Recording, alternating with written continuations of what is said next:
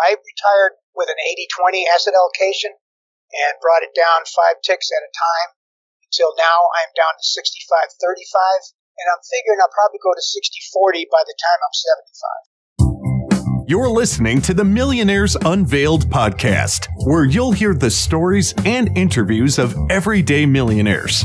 We'll unveil their decisions, their strategies, and their current portfolio allocation. Now to your hosts, Clark Sheffield and Jace Mattinson. Welcome back, everybody. Episode 219, Millionaires Unveiled. It's Clark here with Jace. Jace, what's going on? How was your New Year's? Man, New Year's was great, dude. I'm excited for 2022. How about you? Yeah, I was just thinking, same here. I was just thinking New Year's resolution. So I did a quick search, New Year's resolution stats. I was kind of curious. So here's some fun stats I came across. It says baby boomers want to lose weight. 53% of them have the resolution to lose weight, but they have a less importance, but place less importance on saving money. 39% compared to younger generations. Gen Z is 4 times more concerned with finding love than any other age group. Millennials are the most confident. Imagine that.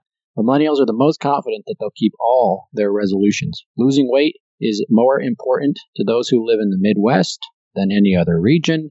Exercising is more important for those on the West Coast compared to the rest of the U.S. Southern states find it more important to drink less alcohol. The Northeast would like to stop drinking alcohol completely.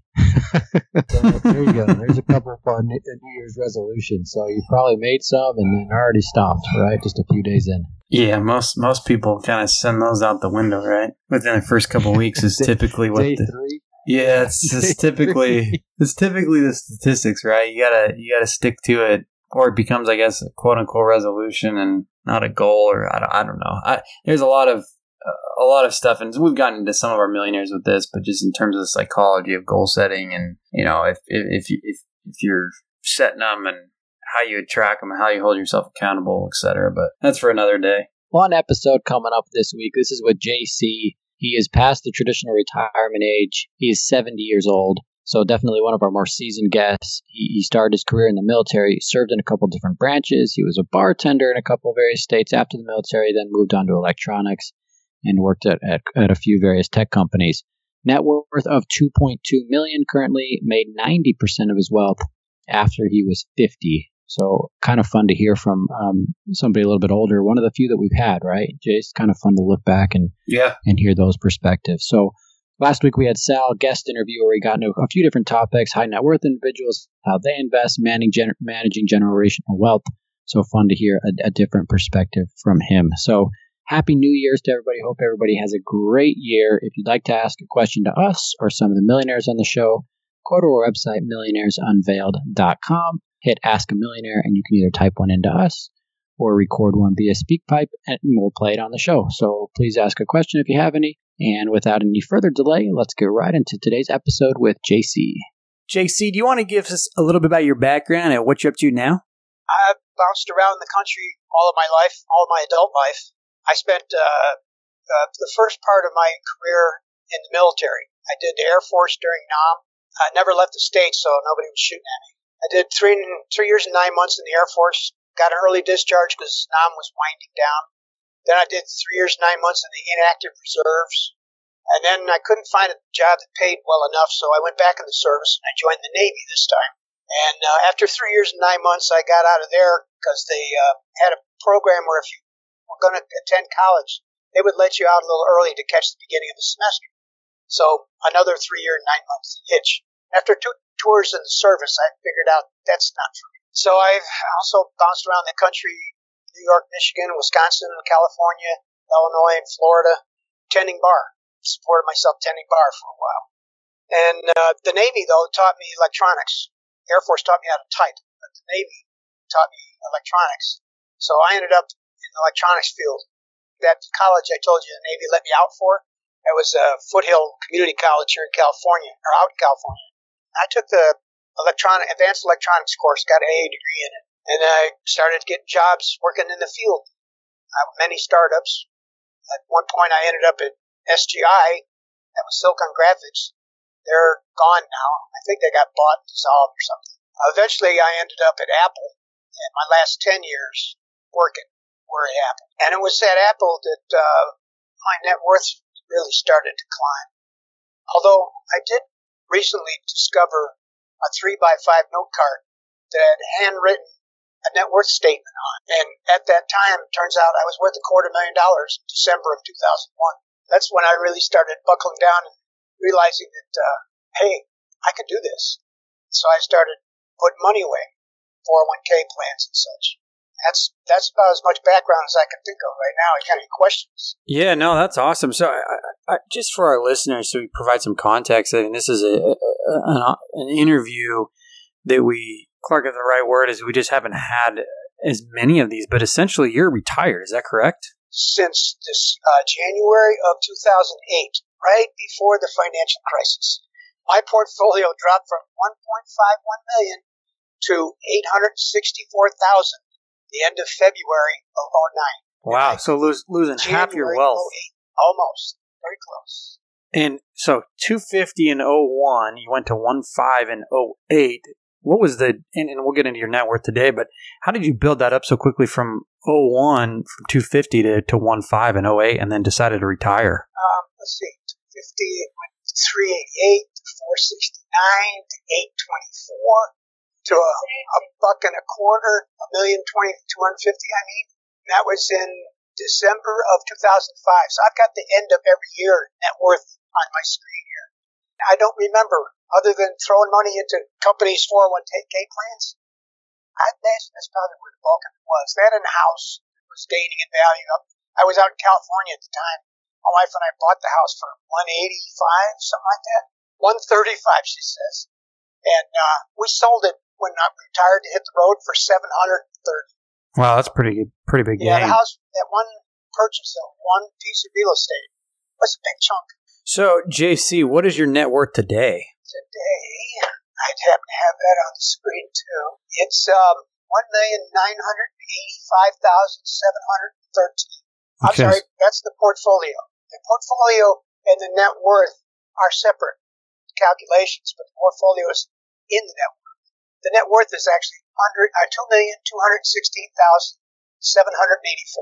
$2.2 million. So just shy of 2.3. Portfolio is 1.9. So you recovered from that 2008, 2009 blip. By the end of 2009, we were back over $1 million. So during that time, did you reduce your living expenses at all, or did you continue to just have faith in the market to rebound? I was watching our burn rate, how fast we were going through what we had. And I realized we couldn't keep that pace up at $864,000 left. So we got what we call in the lifestyle, the RV full-time lifestyle, we call it work camping. We got a work camping job at the Crazy Horse Monument in South Dakota. My wife took care of the office, checking in new RVers coming in to visit campers. And I mowed the grass, cleaned the cottages, and spent half my time as a greeter over at the Crazy Horse Monument Visitor Center. I split my time between the two, and she worked in the office. $8 an hour, but we got free site and weren't moving, not driving anywhere, so no diesel. And I had budgeted $600 a month on diesel and $400 a month for RV sites. So that saved us $1,000 a month. Plus we were taking in money. Plus we got to eat at their cafeteria. So yeah, we trimmed our sails a bit there for a while. Interesting. But by the end of the summer, we had already recovered back up to $1 million. So we never had to work again. Gotcha. So you retired. Let's just throw it out there for our listeners, if you don't mind, and we can edit this later if you want. But you retired in your late 50s. 57. 57. And obviously that was in 08-ish Right. time frame. So I was 57 in November of 07. okay, so was that the plan? Was it to retire at 57, or did your portfolio get to a point where you decided to retire? I saw that money, and then it just hit me. Let me back up a bit. That last 10 years of my career was probably my best 10 years. Just not only just financially, but just the joy of the job. I used to tell my coworkers that I loved what I was doing so much, I'd pay them to let me do it, and I was good at it. But as the years rolled on, new skill sets came along. and new languages to be learned, and new ways of doing things, and younger kids. We'd hire young guys. I call it young, in their 30s. And I didn't keep up my skill set. I never lost my ability that I had developed, but I didn't improve it anymore after I had 6 or 7 years on the job. And I could see the handwriting on the wall that I wasn't going to be able to keep that going much longer. So once I saw how large our balance was, I came home one day and I asked my wife, I said, what'd you think about me retiring and hitting the road in our motorhome? We had an older motorhome out in the front yard. And she said, her eyes got big as saucers. She said, I'd love that. Travel the whole country, but we're going to have to get a different motorhome. I thought the one we had, it was fine. But she wanted us to get a better one. And she was right. And we ended up with a really nice high-end motorhome, 40-footer diesel pusher instead of 32-foot gas rig. So we've been quite happy in it. And we've been. How much does a new motorhome cost? New, it was probably close to $300, but we bought it used, 4,600 miles on it. Whoever bought it told them that they wanted something smaller to go off-road in, so they gave it up after months. It was an 06, and we bought it in the middle of 07, and it cost us $200 and the trade-in of my old rig, which I wanted $50 for. They offered me $30 for it, but they lowered the price. They were asking for this rig down to $200 plus my trade-in, so I didn't care if they gave me $30,000 or $50,000. Out of my pocket, it was only $200. So that's what we paid for the rig, and we got a lease for it. But then we split the house up for sale, and within a month and a half, we sold it. I turned around and paid the rig off. So we hit the road completely debt-free. And that's when you sold the house. Yeah, and the house went. We took out a $30,000 HELOC. Is that what it's called?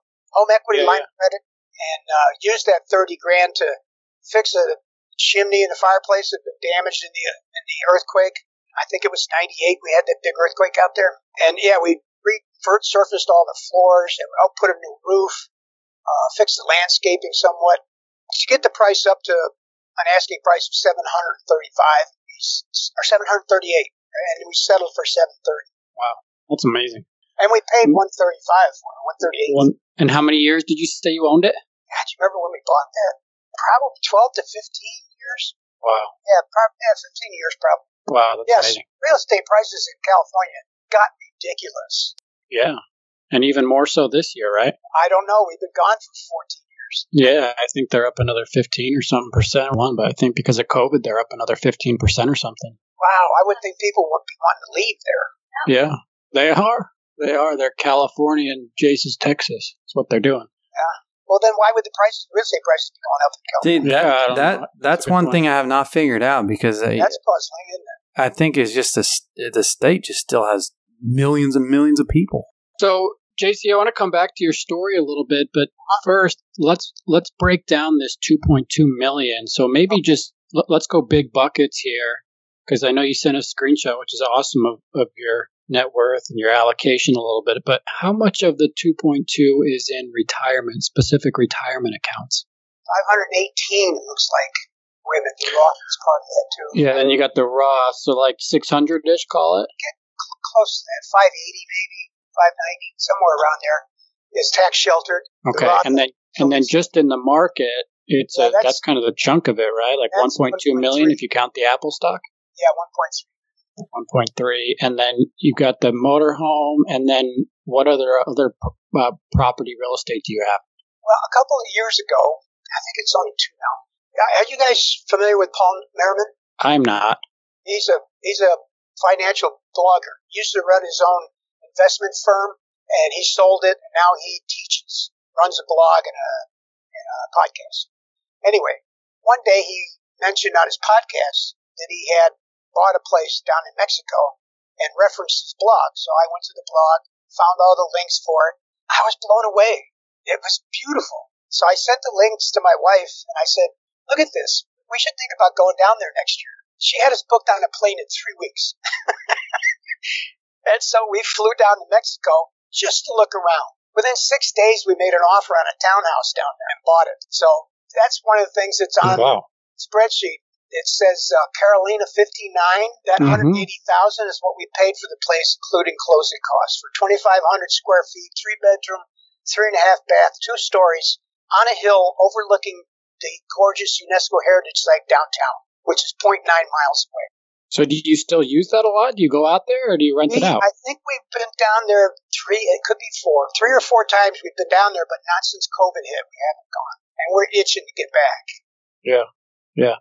And then let's go through this cash here just for our listeners. He's got Wells Fargo, cash, Vanguard, money market, and even the piggy bank is making it on here. And I also had the Walmart gift card. Now, there's logic behind the gift card. We live in a motorhome. It's a diesel Butcher, and it's a 110-gallon tank. And every 400 miles, I got to fill it up, usually in the neighborhood of 60 to 65 gallons.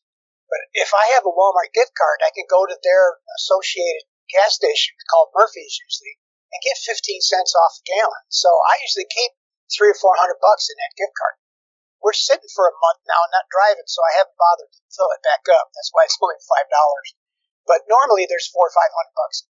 And then the piggy bank had 50 or 60 bucks in it, not the 4 it says now. But I was in a Walmart and heard them discussing amongst themselves, the cashiers, that they're running out of coins. This is back in the day where there was a serious coin shortage in the entire economy because either people were hoarding them or the government wasn't putting them out or people didn't want to touch them so they wouldn't bring them anymore to the store. The point being, the cashiers were hurting for coins. So I asked them if they could use my $50 piggy bank coins. They said, sure, bring it in. We won't charge you. Because normally they charge you to cash in your coins. They got a machine back there and they take their percentage, but they let me not pay the percentage because I was bringing in coins for their benefit. They did give me the bills, though, the money. So I got my $50 and they got their $50 for the coins. And we built that piggy bank back up to $4.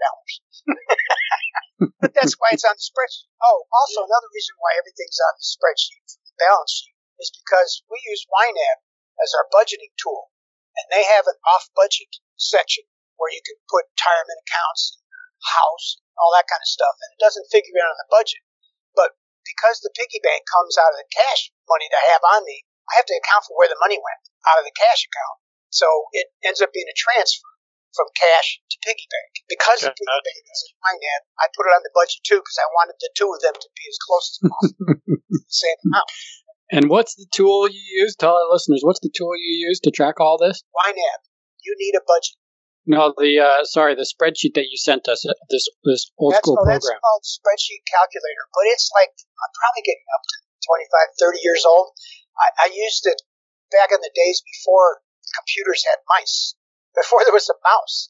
This computer, you move around with the keys J, K, L, and H. It's how you move back and forth and up and down with those letters. It's a text-based spreadsheet program. But it doesn't make mistakes, so I'm happy with it.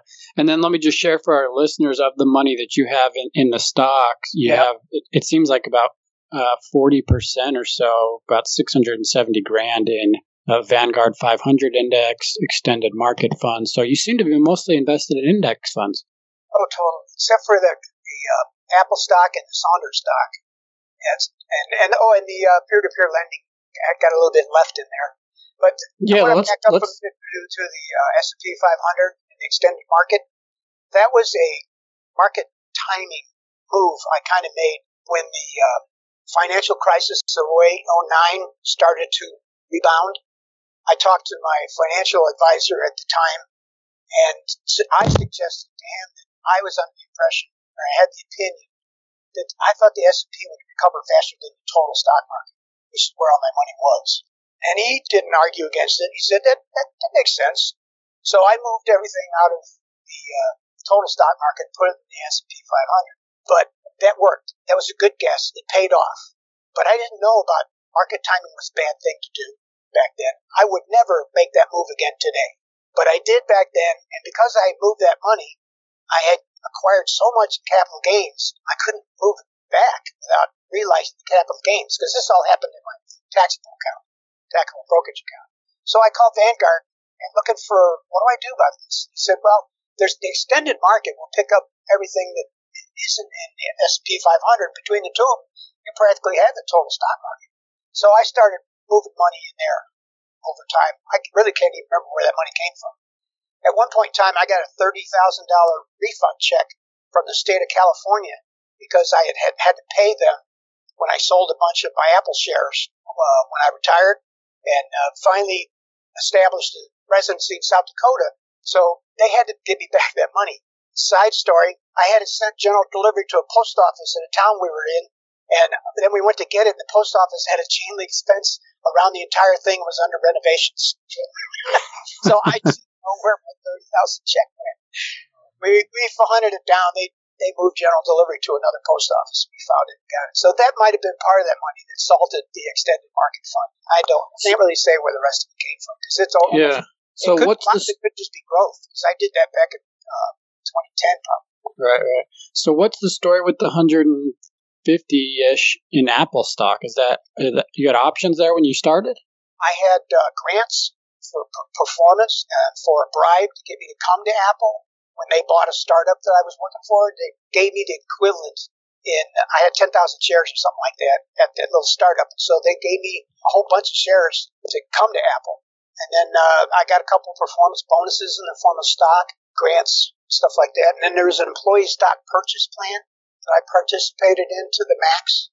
At one time, I had 10,000 shares of Apple, pre-7-for-1 split, pre this recent 4-for-1 split. But most of that's gone now. Before this most recent split, I was down to my last 300 shares. But now that pushed me back up to 1,200, and I just sold 200, so I still got 1,000 shares left of Apple stock after this final split, this most recent split. So that's where that's from. It's leftover. I call it leftover Apple stock. JC, have you been selling that ever since you left there? You know, there's another interesting thing about how I decided to pull my money out of my accounts. During the 08, 09 crisis, we lived off of a laddered CD structure that I had set up, not knowing I was going to need it, but an advisor I was using at the time at Wells Fargo suggested it. So I had like 10 or 11 $10,000 CDs, and they were maturing every 3 months. One of them would come up for maturity. So we lived on that during the crisis. I never did have to draw anything out of investments. And once the CDs were gone, I didn't know what the smartest thing to do was, so I decided to do a round robin. I'll sell Apple shares, and I'll take some out of the taxable account, and then I'll take some out of the IRA, and then I'll go back to the Apple shares. Well, I did that for one cycle, but then didn't want to take any more out of the IRA. I learned that it was better to live off the taxable account and let the IRA sit. So I bounced back and forth between the Apple and the Apple and the brokerage account. And then after Steve Jobs died, I gave it about a year, and then I got the feeling that there wasn't going to be anything wonderful coming out of Apple anymore. They're going to be all right. They'll make a lot of money, but they're not a growth company, in my opinion, anymore. So I decided to just live on the Apple shares until they were gone. Interesting. And pretty much did that, except for the few times when I found that I needed to rebalance. Most of the time I tried to accomplish that in tax-sheltered accounts, but when there wasn't enough equities in the tax-sheltered accounts to rebalance, I'd have to do some of it in the taxable account to get back to my asset. I retired with an 80-20 asset allocation and brought it down 5 ticks at a time until now I'm down to 65-35, and I'm figuring I'll probably go to 60-40 by the time I'm 75, 5 years from now, because I just went to 65-35 last year. Okay, let's take a quick break from the episode and thank Wix for sponsoring today's show. Whether you're starting a new business, you need a personal blog or website, Wix can help you do that for as little as $2.95 a month. So take your business online with Wix, the leading website creation platform that's got all the tools you need to create, manage, and grow your brand. Whether you're starting your online business or you've got a side hustle, you can design a site to showcase your brand that'll look great on any device. So join over 200 million people already using Wix's wide range of solutions to enhance their business. Plus, with enterprise-grade security built into every site, you know you're in safe hands. You can manage everything from one dashboard on desktop and mobile, so you can be available anywhere at any time, in the office, at home, or on the go. Want to get started with your website? Head over to Wix.com and create your website today. And without any further delay, let's get back into the episode. JC, let me ask. I mean, it's interesting that you're still so heavily weighted in stocks. It's somebody your age. You think that's heavy? 65, 35? I personally don't, but traditional advice might tell you that it is. I'm being a wimp. No, I don't.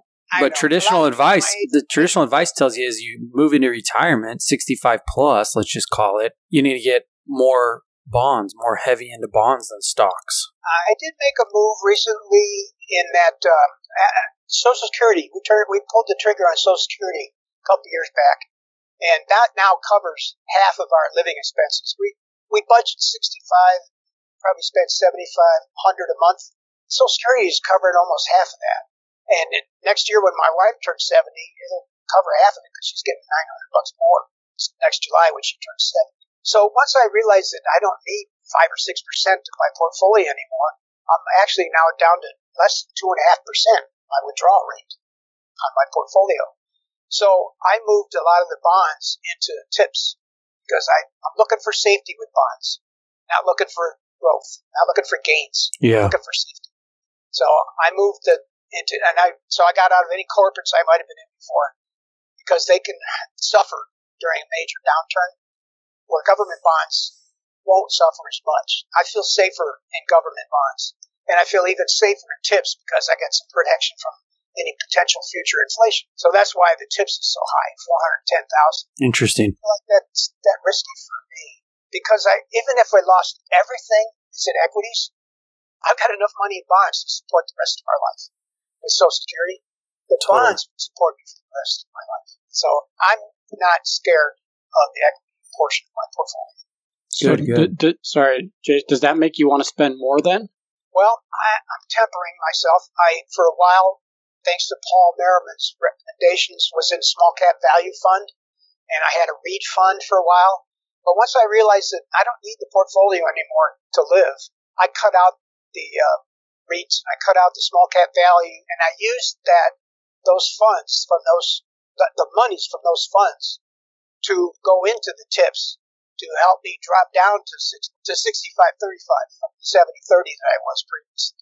That helped me get down to 65-35, getting rid of REITs and the small cap value fund because I don't really need to take that much risk anymore. Yeah, totally.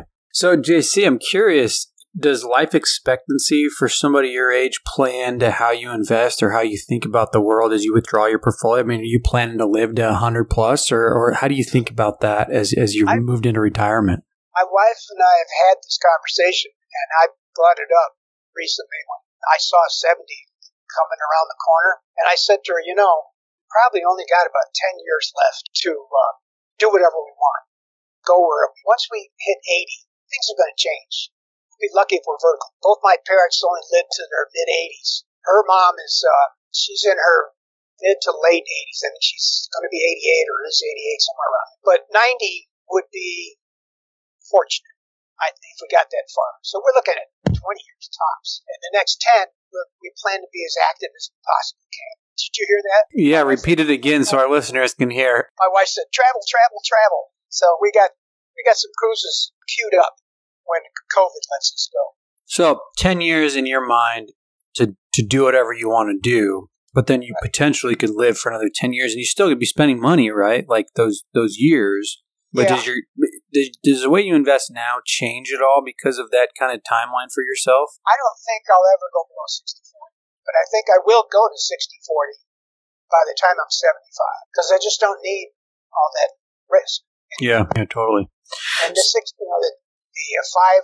points that comes off the equities will go into bonds where they should be safe. Government tips. Totally.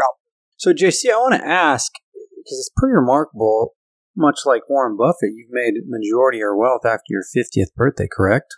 Wasn't that wild? I just came to that realization when I found that 3x5 card recently. Yeah, totally.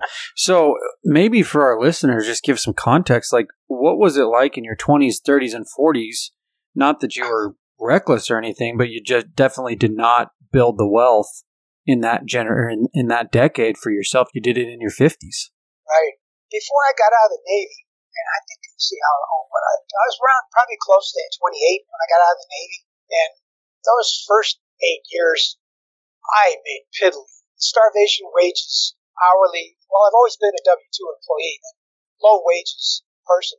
And that's why I ended up going in the Air Force and the Navy, was to get a steady job that paid halfway decent, put a roof over my head. Because I was not a college graduate. I was just a flunky high school graduate. I had a pretty low GPA in high school. So I never got a really good job until I got out of the Navy and worked in the electronics field. And then my salary started climbing. And when it got to be more than I could spend, then I started setting it aside. And it's all been, almost all, has been 401k. Although, for a while, a couple of years, up until December of '07, I think it was, I was trying to be a stock picker. And at one point, I had over 25 different companies and a total investment of about $65,000. And then I did a spreadsheet on everything, see where it was all ever underwater. Oh, that was '08. That's right, because in the middle of the financial crisis, December of '08, every holding I had was underwater. So I dumped it all and got $34,000 out of my $65,000 back. And I took that money and put it in index funds. Or maybe I used it to buy CDs. I really don't. But So yeah, what's I quit been- trying to be a stock picker. I'm no good at it. Yeah. No, as I hear your story, and you mentioned you didn't go to college, right? Obviously, you were in the Air Force and the Navy. You mentioned that. The Navy let me out 3 months early so I could go to college. So I went to a junior college and got an AA in electronics. And I think that helped me job hunting. Although I didn't do much job hunting. Once I got my first really good job, I got recruited to every one of my following jobs. No, I wasn't chicken. That's your wife calling you chicken in the background? Jobs, and sometimes I'd take it, sometimes I wouldn't. So you're married now. Do you have any kids? We don't.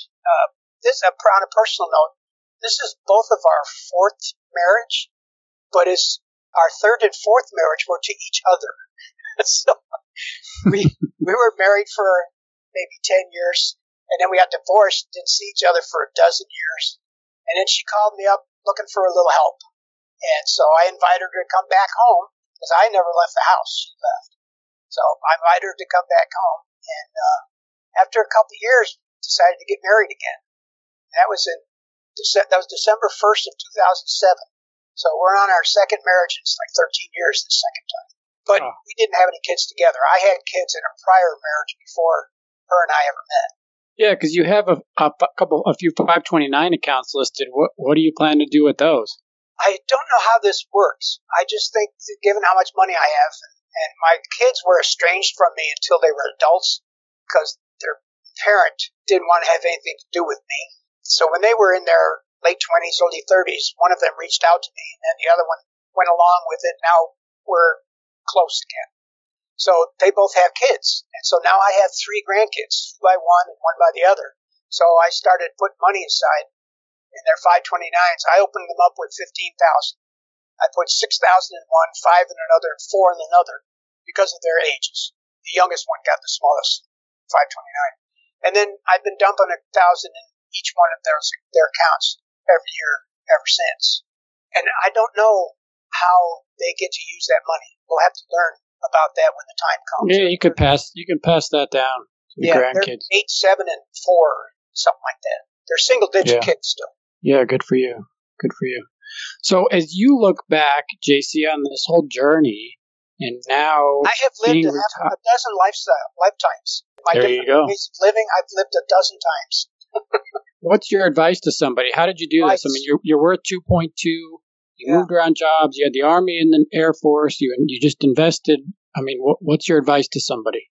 My wife just said, don't do all that stuff. Financially, I was late to the FIRE movement, but I'm a hardcore believer now. I didn't know I was a FIRE member until I learned about FIRE after being on the road for 4 or 5 years, maybe half a dozen years. I learned about the FIRE movement, and I'm a strong believer in it. It has evolved since I've learned about it. They're more encouraging of side jobs, dabbling in real estate, entrepreneurship, and all that. But to me, I just look at all those as jobs. I don't want a job. I love passive income. So all of my investing has been in the stock market with index funds. And I was in all index funds before I ever learned about the FIRE. Let me ask on your retirement. You retired with 1.5. And then you mentioned it went back to about 864 when the market dipped at the end of 2009 or mid 2009 or February of 2009, I think, right? You said, yeah. Was 1.5 enough to retire, knowing that could happen again at some point, or do you wish you would have kept working a few more years? Not knowing about the fire movement and the 4% rule, 25 times your living expenses, all that. I did a side-by-side spreadsheet of current expenses and anticipated expenses being on the road. By then, we knew we'd have the RV and it would be paid for. So my current living expenses were just a little north of $65,000. I was making $135,000, so 50% savings rate. But $65,000 was my current living expenses, and I thought my on-the-road living expenses were going to be $25,000 to $28,000. The first year out, it was $80,000. I didn't know, but by then we pulled the trigger. We sold the house. We hit the road. There was no going back. So, but I thought that the $1.5 million would be what I would draw from like a savings account, and I figured it would last me 20 years before I exhausted it. I had no idea of the recoverability of it till I experienced it. Once we lost that dropped down to 8.64. I'm saying that wrong. Once we dropped down to 864,000, that was nerve-wracking. That's why we work camped. I thought, well, we're going to just have to learn to spend less. But man, by the end of that summer, we're back up over $1 million. I just loosened the purse strings again, and we started spending 80, 90, 100,000 a year again. And we've been fortunate. You know, that big long bull run, I was right in the middle of it. In normal 10 years, I don't think we'd have spent as much. But every year, I compare what we started the year with, how much we spent, and what we ended up with at the end of the year. And I says, well, we're doing fine. We can keep spending like we've been doing. And we did. We spent $1.25 million. 1.255 we have spent on the road since we left with 1.5. And today we have 1.99 million. So yeah, the market's been good to us. Budget, yeah, but it doesn't constrain us. It just records it and makes sure I got enough. If we had to, we could drop down to just spend the budget. What's 6,000 times 12? 72,000 a year. We could get by on that if we had to. We decked out this rig with solar panels and lithium-ion batteries, and we can go 2 weeks without dumping or taking out water. So we could go park for free out in the desert, put it down with a rig twice a month, and if you really had get fresh water and dump our tanks. Yeah. What else? Let's talk retirement, JC. What else has surprised you? You mentioned the spending. Maybe you spent more than you initially thought you were. Anything else that surprised you since you retired 12 years ago? The portfolio has surprised me. I never imagined it would make me that much money. For a little history, in 17, we lost $250,000. In 18, we made $300,000. Oh, I got that wrong. In 18, we lost $250,000. In 19, we made $300,000, and last year we made $350,000 after living expenses. Oh my God! I'm amazed, I'm blown away by the market. Its performance. It's just been awesome. So Jace asked this a little bit, but as you start thinking about after having been retired, and how much do you think about what to do with this money? Are you going to leave it to your kids? Are you going to give it away? Are you going to try and spend most of it? What's your plan there on generational wealth? I'm not a big fan of passing down millions and turning out lazy kids that are broke before they become 40 years old. Both my kids are doing well. They're making good money. They're living in nice houses. I don't think they're living as frugally or investing as good as they could, but they're doing fine. They all have positive net worths. And they all have retirement investments. They're doing good. But so I'm probably going to drop. Right now, I think the will says $200,000 each, but I might bump that up to $250,000 each. And I'm even dabbling, thinking about when we get really down the road, where I'm sure that we're going to have enough money to make it all the way, that I might even consider paying off the mortgages or something like that. But we'll see. I'm not going to give them any money now because we want to go on cruises and who knows what medical things could come up. So I like sitting on the $2 million, and it gives me a comfort factor. Do people know you have that kind of money? I don't keep it a secret. As a matter of fact, when I hit $2 million, I think I made half a dozen phone calls telling people.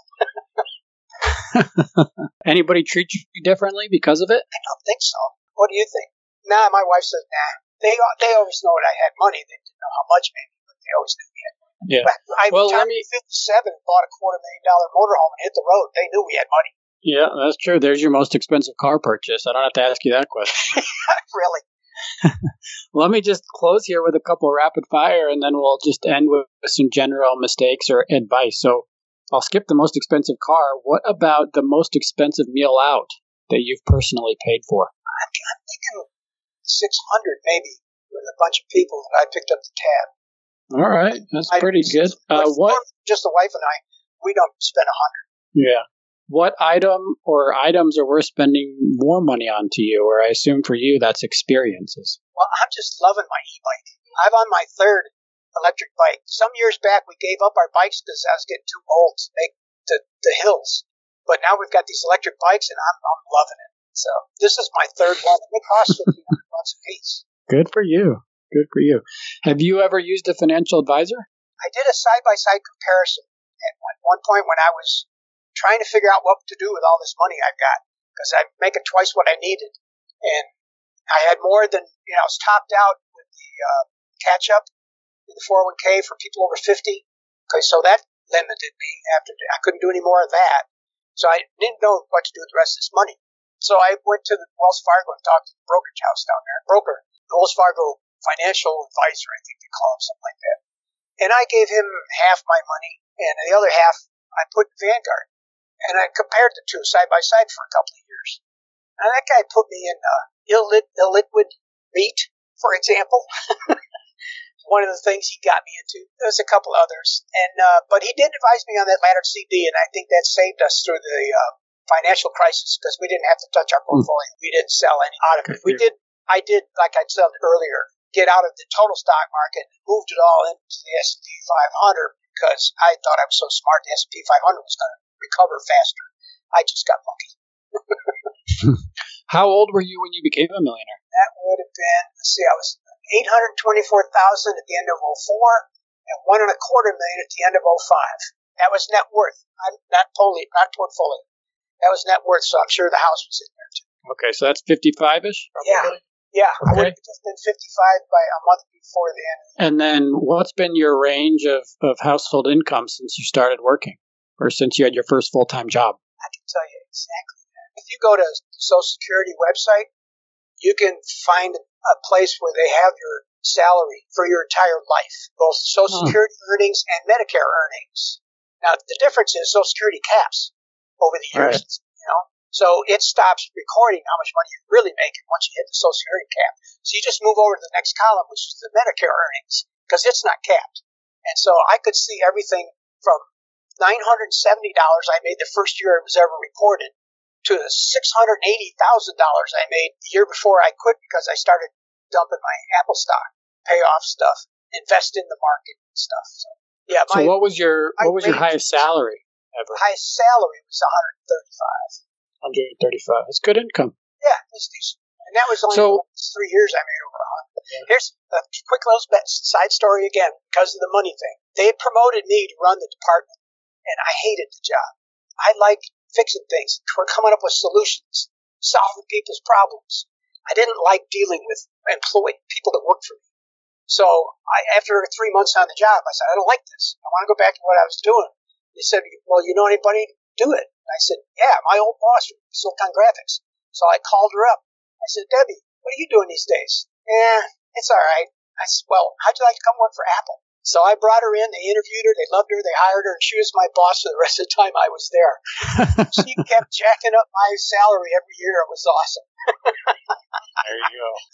So, JC, just in closing here, I know we've hit on a lot, and I appreciate your candor and your willingness to share your story, but just in closing, any mistakes that you made or any final advice that you would give? I consider that stock picking thing that I went on for a couple of years stupid. I've learned better. I would never do such a stupid thing before. What do I know about companies? 1099 or 10, whatever it is they turn into the SEC. See, I don't even know the number. That 12B1, is that? No, that's an advertising fee. I can't remember what they're called, but the companies have to report to the SEC the truth of their business operations. I never read a single one of those. And so I was a stupid stock picker. Well, you've done well. And thanks for coming on. I mean, obviously an amazing story. So because I moved over to index funds. Everybody, listen to this. Low-cost, widely diversified index funds is the answer. My answer, anyway. There you go. Well, JC, thanks so much for coming on. Net worth over $2 million, about 2.2, almost 2.3. Thanks for coming on tonight. Thanks for sharing your story. Really appreciate it. It's been fun. Thank you. Thanks, JC. Thanks for listening to the Millionaires Unveiled podcast with Clark Sheffield and Chase Mattinson. For more stories, investment opportunities, and information, check out our website at millionairesunveiled.com. See you next time when you'll hear from another everyday millionaire.